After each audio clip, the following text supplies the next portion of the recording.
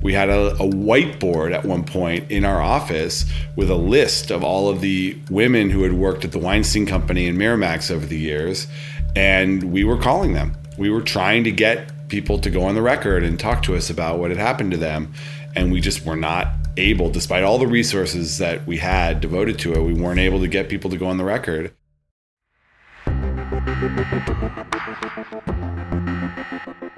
Welcome, friends, to Exec Producer.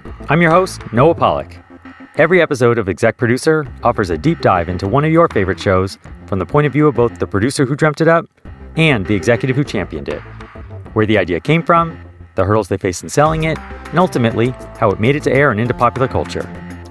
I've worked as an executive at 4 separate networks, and I've produced and overseen hundreds of hours of television. I've seen the good, the bad, and the ugly, and I hope to share some of that wisdom with you. So settle in, turn it up, and enjoy. And please also remember to subscribe wherever you get your podcasts, and follow us on Instagram at EP with NP. So with that, thank you again, and enjoy the show. Okay, we are rolling. Apologies in advance if I whisper at all, but... You don't have to whisper. Our guest's son is actually asleep upstairs, so, I'm going to be polite here. But here I am in the beautiful West Side. I'm not going to give away the exact neighborhood. Please don't. But West I have Side, many enemies. West Side home of Matt Bellany, the editor of The Hollywood Reporter. Hi there. Hey, Matt. How are you? Thank you for being on the show. No problem. I will not be using my inside voice, so you can whisper, but I will be speaking at normal volume. Okay. But Matt is, as I mentioned, the editor of The Hollywood Reporter, but he's a lot of other things as well. He is a lawyer, although I don't think recovering. Practiced many years. And little inside scoop here, he is a world-famous camp counselor. I am, and you and I share that history in common. That's right. That's where we met many years ago. We went to college together at Berkeley, and we were both counselors at the Lair the Bear summer camp up in beautiful Pinecrest, California. Beautiful Pinecrest, California. Yeah. Maybe the only town in America without cell service. Still. Yeah. But we don't want to give away our secrets. But yes, we became friends many years ago, working in the mountains together, and are lucky enough to still be friends to this day. So I appreciate Matt for coming on the show to really share all the secrets about news. You know? So I thought we were going to talk about the challenge for an hour. Okay, yeah, we can also talk about the challenge. That's one other thing I didn't mention is that Matt is not even a closet reality show junkie. He proudly waves that banner, and the formerly known Real World Road Rules Challenge, now just the challenge, it's not even a guilty pleasure. It's your number one show, right? Yeah, I mean, it's basically sports for me. Right. I'm not a huge sports fan. I do like the Dodgers, but I consider the challenge to be, the best competition on television. Yeah, and I've heard people say it's the fourth or fifth major sport at this point. Yeah, and they've been doing more seasons. Like they come on pretty often now, and they have irregular favorites. They have some new people. They've introduced all these random people from Are You the One, which I'm not sure if that is an actual show or they made it up for the purposes of the challenge. But it's a pastime. It's basically America's pastime. Are you a challenge purist? Is that basically what you're getting at? Kind of. I mean, I would prefer if the challenge contestants stopped in the mid 2000s in terms of the people they invite on the show. Like, I like those original Real World people, and they're always the best. CT, Bananas, Wes, Coral, Sarah, Cara Maria. Those are like they are my, LeBron and Chris Paul and all the others. Like that is my MVPs. I love that. I love that. What are the other big reality shows in your life? I'm a big Leah Remini fan. I am sad it's over. That was just a seminal show from my perspective as someone in the industry who covers Hollywood. I've always been fascinated by Scientology. I've read all the books. And just to see her just stomp in there and blow the lid off that place and tell these amazingly sad and crazy stories. And she is such a compelling figure that you want to watch her. It's just a total triumph. Was she just the first one who just had the platform and just didn't give a fuck? Basically. I mean, she, her whole split where she was one of the celebrities in the church. She was treated like royalty, and she started asking questions and didn't like the answers that she was getting and wondered why the wife of the leader of the church had somehow just disappeared. No one talked about it, and why there were random, kind of slave-like people working for Tom Cruise and making his motorcycles and, throwing his birthday party. And all of a sudden, she's out of the church and decides to do something about it. And I applaud her. It's a courageous thing to take on the church like that. It's even more courageous to do it on a reality show because you don't know how it's going to play. And the fact that she won an Emmy and the show was a hit is a testament to her. How do you think, obviously it was spoken about in the news and it was sort of whispered about and this, that, the other, but how was it not taken just as a newsman yourself, directly head on for all these years? The Church of Scientology? Well, for many years, they had a very aggressive litigation campaign against any media outlet that would dare challenge it. So they would just sue you, and they would throw lawyers and discovery and all sorts of things at you to make sure that it would be a hassle for you to write about them. And only the outlets that could really afford to defend themselves would do it. I really think what changed was the internet. Is once the internet came around and became popular and people were able to Google and figure out that there were people out there that had experienced the church, they weren't able to manage their message in the same way.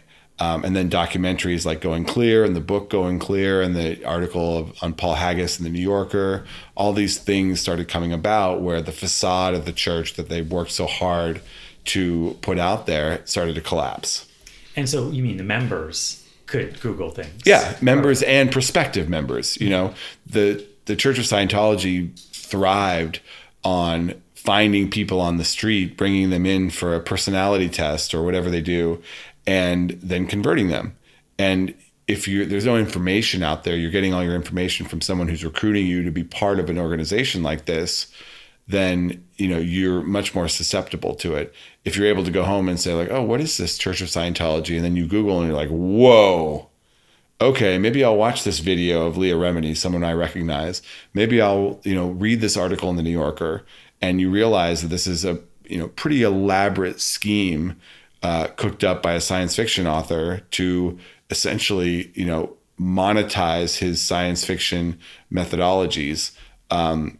It's all out there. They used to be able to indoctrinate you and keep you rising on this ladder to reach the zenith of the organization, to find out what the truth is. And this, Xenu story of the alien that came to Earth in the volcanoes. You can Google that and figure out what Xenu is right now.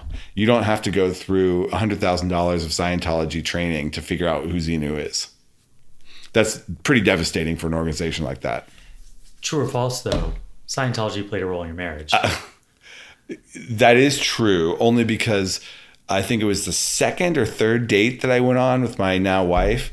I took her to the Sunday brunch at the Scientology Celebrity Center in Hollywood, which I must say is delicious. It is a full-on brunch buffet for, I believe at the time it was like $20 with mimosas included.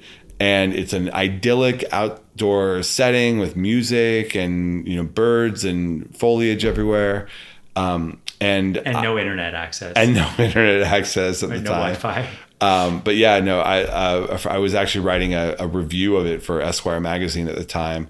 And I told her that we're going to go to the Scientology brunch. And she was like, okay. And then I think we went to a Dodger game after. But it was delicious. And she was like, okay, who is this guy?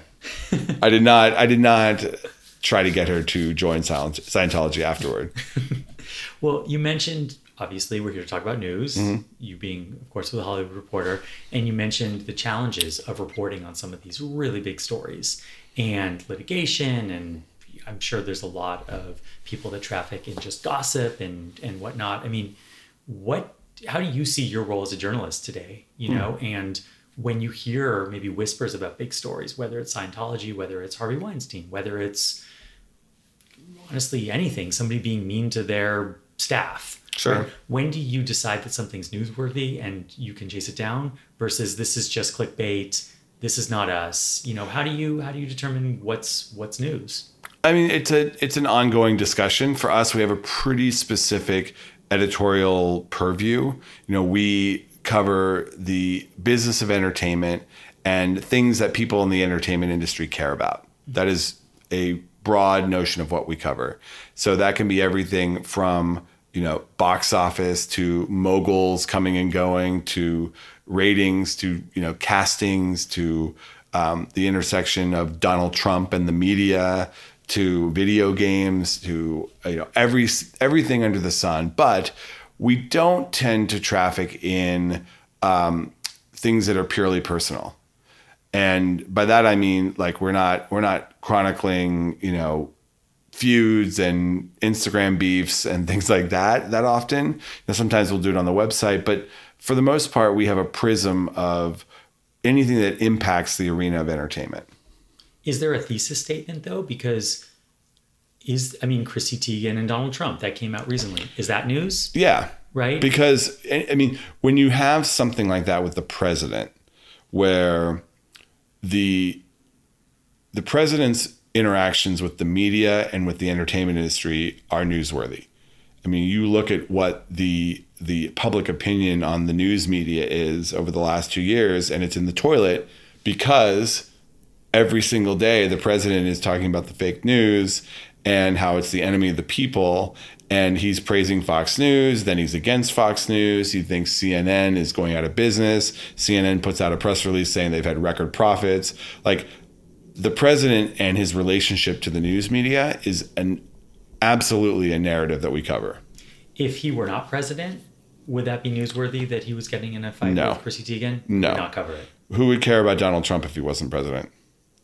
He's not even on TV, or he wasn't on TV at the time that he ran. He's just a crackpot. Well, and for those of you keeping score at home, we mentioned Donald Trump before the 10-minute mark for the over-under, and also before Netflix. Right. So those were the two bets. Yeah. Those were the Someone gets a prize. Yeah, exactly. I'll probably get an angry email from Netflix PR. All right, but okay, fake news, right? The word of the last few years. I guess that's actually two words.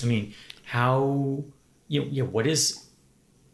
do you though compete when you are trying to not get viewers, get readers, get people to read your stories and subscribe to your magazine, when you have less responsible journalists out there gobbling up stories, trying to beat you to the punch on things? Like, are you trying to get scoops, or are you just trying to get detailed? No, we break dozens of stories a week. We are constantly breaking news. And there are a ton of competitors out there that are legitimate, and tons of competitors who don't adhere to the standards that we adhere to. And at the end of the day, you kind of have to rely on your brand and what is on brand for your brand and what is off brand. And it's not on brand for the Hollywood Reporter to just randomly report something that we haven't checked out. We don't just blindly go with a tip. We double check it. And, you got to believe that ultimately the brand benefits from that kind of diligence. And because we do that kind of thing, we are considered a certain type of brand that others want to work with.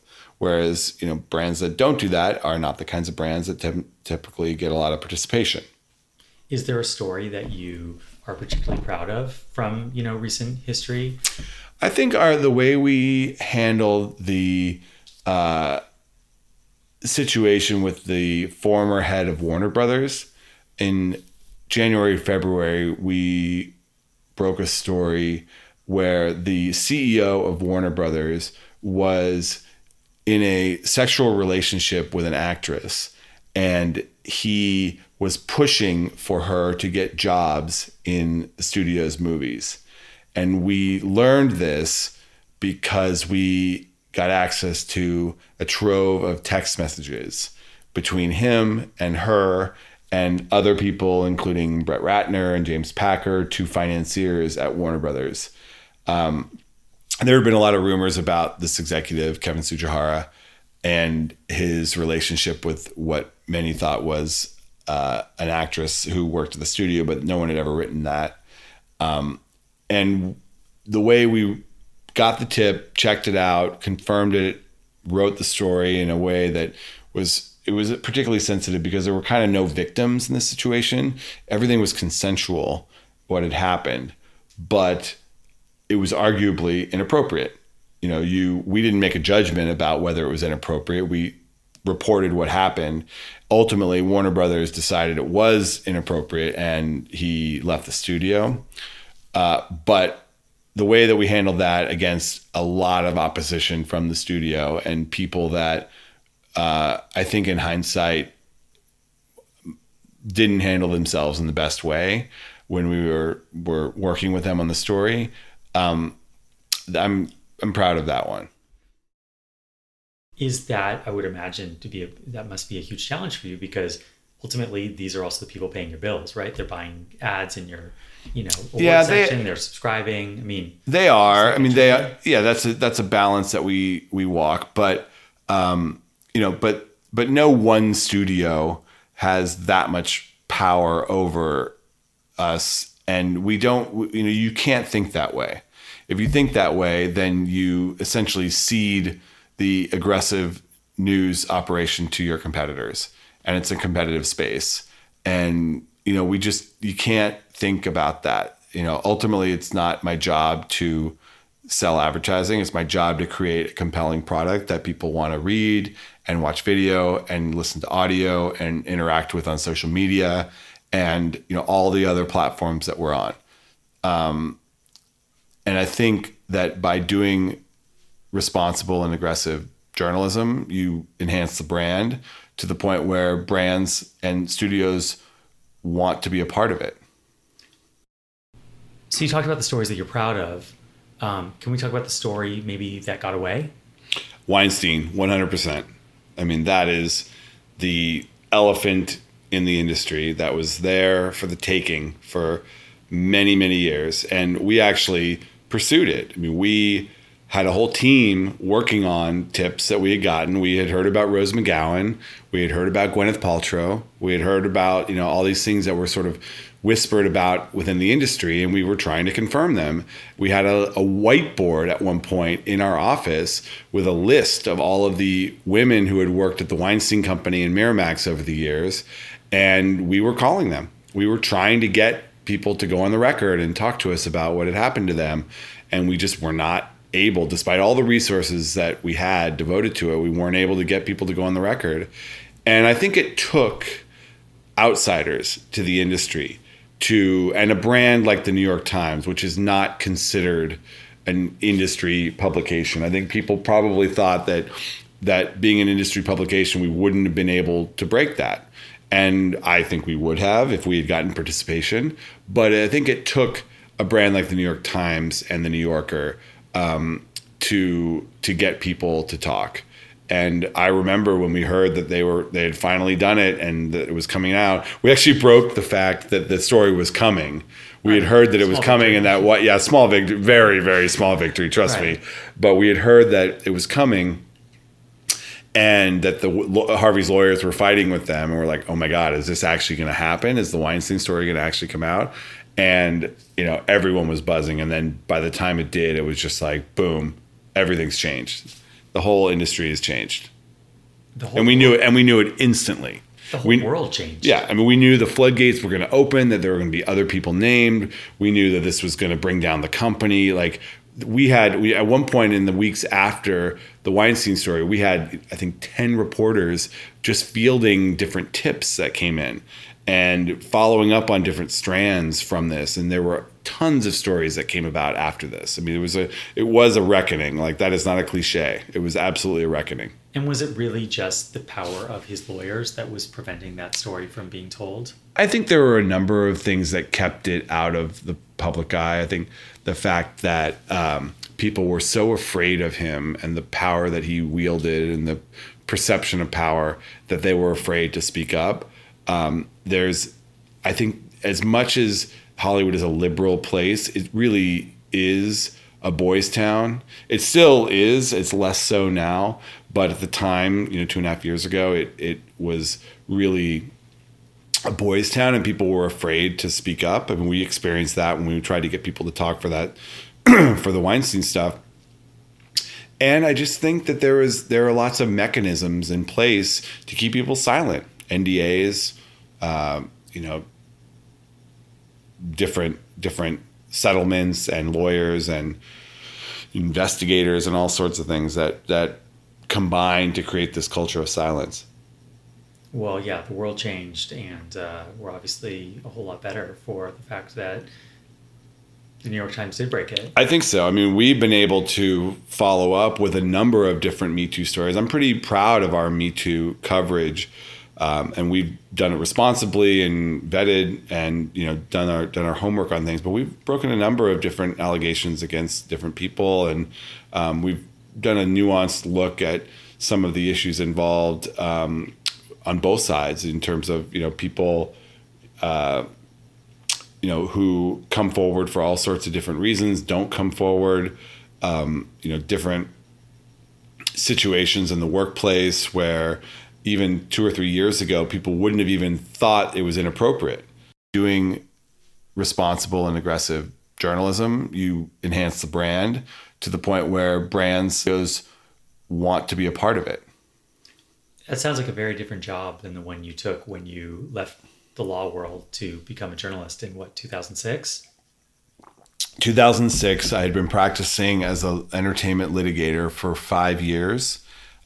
And I was offered a job at the Hollywood Reporter running a legal vertical that would focus only on the law and how it intersected with entertainment.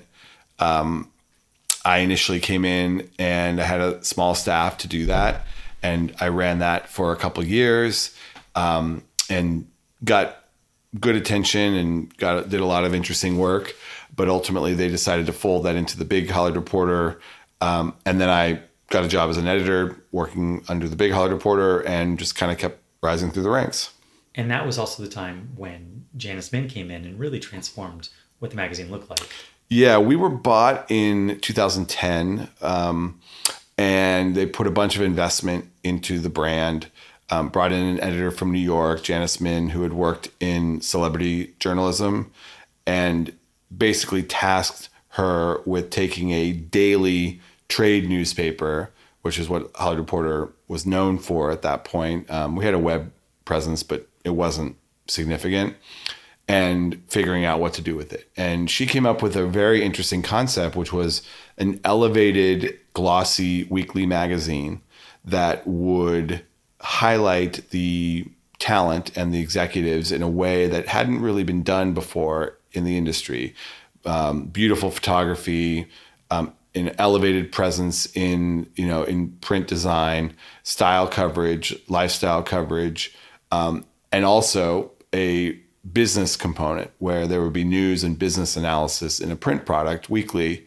The daily print went away, and we turned the website into a aggressive 24/7 news website that would be up to date and would be urgent and would be comprehensive for the industry and beyond, and essentially take the access and the relationships that we had as the Hollywood Reporter and create a website that the industry would love, but also anyone who cared about entertainment would also be interested in that.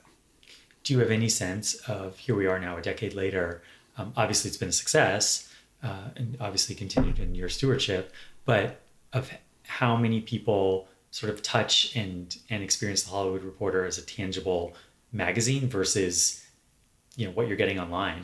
Yeah, I mean, we know the numbers. We have about 100,000 readers in print a week. We have about 70,000 copies, and there's a high pass around rate.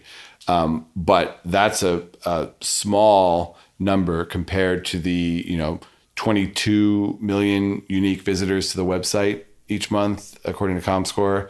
So the majority of our audience is now online. We have video products. We have a television series on the Sundance Network. We have audio podcasts. We have, huge social footprints on all the platforms. The brand has really grown since that transition. And since I've been editor about 2.5 years. And we've really focused on growing a lot of these other platforms and, increasing our social footprint, increasing our video product, because the print audience is great. We love it and it's thriving, and we actually have a very good print business and print currency, but the growth is digital. And that's where, we really have seen a lot of the audience take off. Do you think that I would imagine for your competitors, they would probably weave somewhat similar stories, but yours has got to be sort of best in class? I mean, I think so. I don't, we are, it depends what you consider a competitor. That's the interesting thing, is that because we compete in a lot of different arenas. We compete for news with traditional trade, quote unquote, competitors. We compete with newspapers like New York Times, LA Times. We compete for what I call fan-oriented news about shows and movies with outlets that are more fan-oriented. We compete for cover subjects and photography and long-form journalism with outlets like Vanity Fair or men's magazines or things like that, New York Times Magazine. We compete with, every Joe Blow blogger in the world who thinks he has a scoop and wants to put it on his website. We're really competing in many, many different arenas all day long. No wonder you're tired. It is a 24/7 job, but it's definitely a lot more fun and definitely a lot more diverse than being a lawyer. Also a 24/7 job, though, last I checked. True, but people always joke, like my friends who are lawyers, like they say, "Oh, don't you love, you must have such better hours now." And it's like, no, it's way worse. It's way more hours, but it's different, like having a lunch with a source or with an executive is work, or, me going to an event, or it's just much more of a lifestyle type choice where, I this morning, I moderated a panel at a, digital media conference at 8:30 in the morning. And then I, had lunch with executive, and in the middle I was editing news, and I was meeting with people and signing off on pages and layouts from the magazine, and then I had a drink with an agent tonight because he was upset about some coverage that he didn't like and wanted a face-to-face, and things like that. You have to be a brand ambassador as well as dealing with the nuts and bolts of the journalism we do. And think about all the money you save on dry cleaning. Actually, probably not that much. I mean, I end up having to go to a lot more dress-up events now than I ever did as a lawyer. Oh, that's a good point. But you did have to wear a suit and tie every day then. It was more business casual. Okay. Yeah. I wasn't in court every day, or even that often. I wear more ties now, probably. Are you still active in the bar? I am inactive, which means I basically did it. My mom told me, if you ever want to go back, just stay in the bar, be inactive, so I could go back if I ever wanted. Got it. Right. You're still in good standing. You Yes. just got to pay some back dues. Sure. Got it. All right. Well, I'll try not to get in trouble. I need representation. Well, let's talk a bit about industry trends. Sure. Right? Obviously, you have more insight into that than anyone. This is being a TV-centric podcast, certainly unscripted at the core of it, but TV in general. I mean, streaming wars, right? Mm-hmm. You've got Netflix, you've got Amazon, you've got so many new ones entering the marketplace. Quibi, Apple, Warner. Don't forget Disney, NBC, Warner's, all of them. Of course, Disney Plus, right? I mean, it is just relentless. Who's going to win?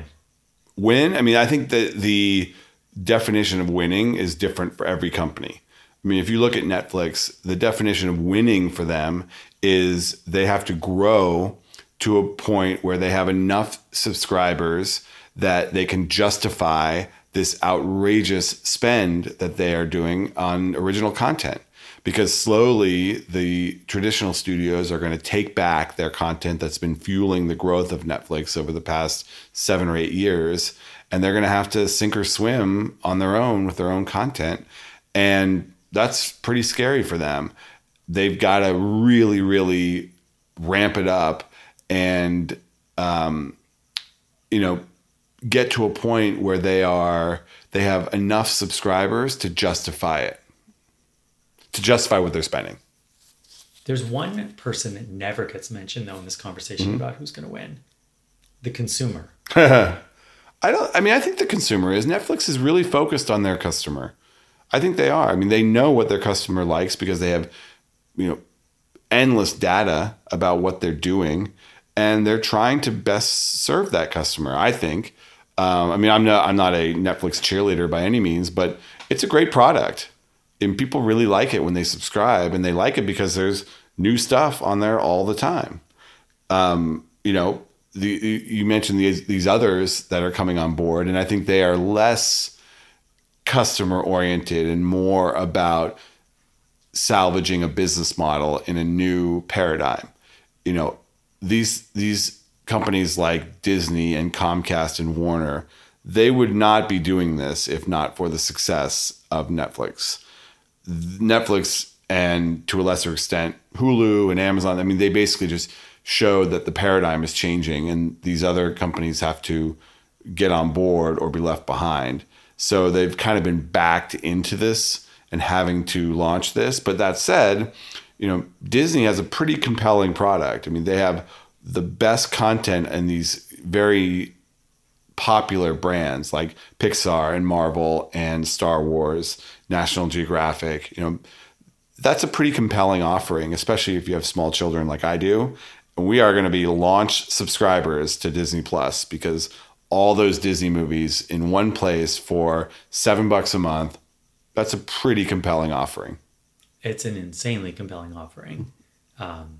Do you see a future, though, where your streaming bill aggregates to just what your cable bill would have been? Sure. I mean, a lot has been written about that and how, there will ultimately be a rebundling of these streaming services. I think that it's going to be a while before that happens because there's going to be a shakeout. I think that a lot of these services are all going to come on board. They're going to see how they take with consumers. And then, they'll either scramble to combine or to do a deal where there's a bundle, or they won't. I mean, HBO and HBO Max, they're thinking that this brand is going to be strong enough to be on its own. HBO is the, grand poobah of programming, and people currently pay $15 a month to get HBO. It's the most expensive in the marketplace. And if they could add a bunch more shows onto it, maybe they can get people to pay $3 more for HBO Max. And that'll be a huge profit driver. Maybe not. Maybe they'll spend a bunch of money on this content and people will be like, I kind of like the HBO stuff. I don't really need a, Gossip Girl remake, a Gossip Girl reboot along with it. But maybe they will. I mean, I don't know the answer to that. I do think that there will be 4 or 5, maybe 6 of these services that thrive, and then there will be some also-rans. And also, you mentioned a possible bundle down the line, whatever, theoretically, but what sort of agnostic company exists that would even control all that all these companies that probably don't think very highly of each other would all want to be connected? And well, you're seeing already that there are a couple companies that want to be the portal, so to speak, to sell a lot of different services. I mean, Amazon is a perfect example. They have a very different business model because Amazon Prime is what they're selling, which is 2-day shipping or overnight shipping or whatever it is. And for $99, or no, it's $129 now or something. Yeah. For $129, you get overnight shipping and you get this video product.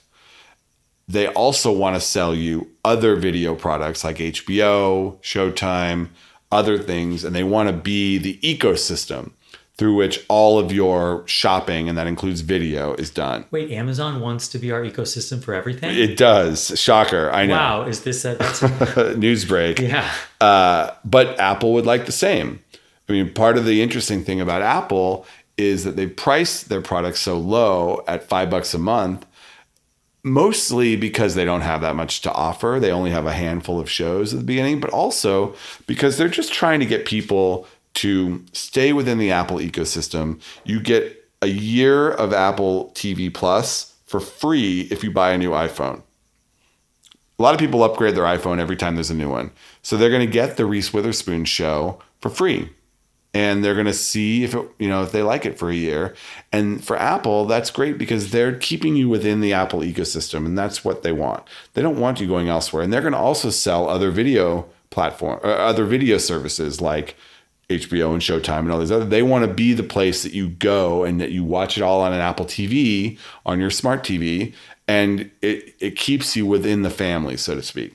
Yeah, now that I know exactly how many hours and minutes a day I'm on my iPhone, they do a great job of reminding me. I know how much I'm in their ecosystem. Yeah, and people at Netflix talk about the attention economy, and there's a Reed Hastings quote about how he's not really competing with HBO or NBC; he's competing with sleep. I think it was Reed Hastings who said that, or maybe Ted Sarandos. But they're competing with. It's just about attention. They want Netflix to be so much a part of your life that you're turning it on and keeping it on, and it just plays, and you're watching 3, 4, 5 hours a night, and all the other services are seeing that, and they're like, we want in on that because we want a part of that. Well, Netflix has definitely replaced channel surfing. It sounds like they want to just replace just background noise. Right. They also think they're competing with Fortnite, which is interesting because they're saying, okay, we're not just competing with television networks, we're competing with the entire entertainment ecosystem. Right. Well, and based on the email that went out from my daughter's then 4th grade teacher, they're definitely competing with Fortnite. I'm sure. Yeah. And and I think all the other services are seeing what Netflix has accomplished in the attention economy, and they want in on that. Well, it's interesting, launching this podcast. One thing I definitely noticed is that the beauty of podcasts is that you don't need eyes, right? So when people sample it, it's the thing I'm competing against is music and phone calls. Mm-hmm. Honestly, it's when you drive to work, it's when you walk your dog, right. It's when you exercise. And so then you have this whole other category of things, which I know you're in as well with podcasts at THR, mm-hmm. of the attention when you're doing other things. Right. I mean, has podcast been a decent part of your strategy? Yeah, we have a few podcasts. We have one that does very well. It's called Awards Chatter, and we've done it for a few years now. And it's interesting because it exemplifies what THR does really well, which is we have unbelievable access to people. We can get most people within the entertainment industry to participate in our stories. So it's an interview podcast, and it's done by Scott Feinberg, who is our awards columnist at THR. And he has an incredible knack for getting people to participate. So he gets Oprah, George Clooney, Tom Hanks, huge names. And for us, it's an insightful conversation that goes from the beginning of their life all the way through their career. So you're going to learn, if you listen to the Oprah Awards Chatter podcast, you're going to learn everything there is to know about Oprah. And that's not for everybody, but for the people that it is for, there's an audience out there. And it's a great use of the podcast form because you've seen a million interviews with Oprah, but you've never heard her talk about her life for an hour. Right. And, to me, that's a good use of the format. Do you think that the popularity of your guest is really the key to getting a lot of hits on a podcast? I think so. I mean, fans tend to return because they like the host as well. Mm-hmm. And, the podcasts that I like are podcasts that have personality to them. And it's not just about the guest. It's because you're going to get an interesting interview with that host. And it's a sensibility that you like. In terms of interview podcasts. I mean, I like other types of podcasts that are more narrative or music or whatever, but for an interview podcast, it's a mix of the guest plus the perspective of the host, I think. Right. And boy, are there a lot of choices out there now. There's a lot. Yeah. I mean, I know that if I listen to Bill Simmons talking to Matt Damon, it's going to be a particular type of interview that I'm probably going to like. Mostly about Boston. Yeah, but sports and movies sure. and, things that guys in their early 40s might care about. Whereas if I listen to, another interview podcast like Maron or, one of the others, like it's going to be a different type of interview. And you got to, that's, to me, that's how that's the beauty of the podcast universe, is that these interviews can go on as long as they want. It's not like the old days where if you liked a star, you watch them on a talk show and you get one segment, maybe two, and they're, half of it is plugging their movie. And I've heard that for a lot of celebrities, right? That's one of the things they prefer as well. They get to actually ease in. And I think some probably prefer plugging their movie and joking for 15 minutes and then being done with it. But, a lot of them do like having a more substantive conversation. Right. Well, I think we've had a pretty decent one here. So, hopefully I'm holding up to your standards here. Well, one thing, I always lean into at the end of the interviews is advice, right? And specifically advice to your younger self. To my younger self? Younger self. So let's go back. 25-year-old Matt, just out of law school. You probably don't want to wear that tie every day, as you mentioned earlier. I mean, did you have dreams of being a journalist? I know you were in college. Yeah, I would actually go before that, because for me, I was interested in journalism in college. I was an editor at my college newspaper, as you know. And I was choosing after college between going to law school and being a lawyer, or diving right into media and working my way up in media. And I also knew I was interested in the entertainment industry and that I would probably move to LA. So, for me, the big choice was whether I went to law school. And I always tell people, I talk with our interns every semester, if there is anything else in the world that you would rather do than be a lawyer, do that. Because ultimately, you're going to come back around to that after you have gone to law school and have started practicing, and wonder and say, maybe I should do that. Now, it's weird for me to say that, because if I followed my own advice, I would have never gone to law school, and I would have never practiced. I would have never had my into getting into journalism through the legal avenue. But I often wonder if I had just started in media right out of college, if I would have had the same path, because I essentially spent my 20s in school and working as a lawyer, and didn't start as a journalist until I was 30. And I actually liked my background for what I do now. I use my legal background all the time. I am often in the middle, especially in the Me Too era, where I'm often in the middle of legal situations where I'm evaluating a story and the news value of the story versus what an attorney for someone we're writing about might say. I'm working with our outside counsel a lot, our general counsel, on different stories. So I use it all the time. But I wonder if, what if I had spent 10 years working in media before I started? I don't know. Well, what about your advice for people just straight out of college looking to get into media and looking to get into entertainment? I mean, one thing that I think I sort of inherently knew when I started was that this is not an old person's game, right? Eventually, and probably earlier than you realize, there's not a lot of 60-year-olds running around. There's probably not even a lot of people in their 50s. I mean, do you think would you advise people to get into this field today? Or do you think it's just entertainment or media? I guess let's talk about media, because that's specific to you, right? I mean, journalism and all the challenges that it faces today. Like you said, don't become a lawyer unless that's the only thing you want to do. Would you say the same is true as, being a reporter or being a journalist? Yeah, I would say that, because, I have always been fascinated by media. I've always been interested in the power of the media. I would say it's a challenging career path to choose. There is no one answer. There's not a, lockstep, like you go to a law firm and 8 years you're a partner. It's not like that. And you really have to work your butt off and get some lucky breaks and be recognized for doing good work, and get, and be at an outlet and a place where they will recognize you. And it's a really challenged industry. I mean, it's going through an insane transition right now. And a lot of people believe it's doom and gloom, and that, the industry is so challenged that it's hard to do good work. And I understand that. But there is a lot of good work being done, and there's a lot of outlets that really do care about doing good work. It's just the challenge is finding that and finding a place that will support you.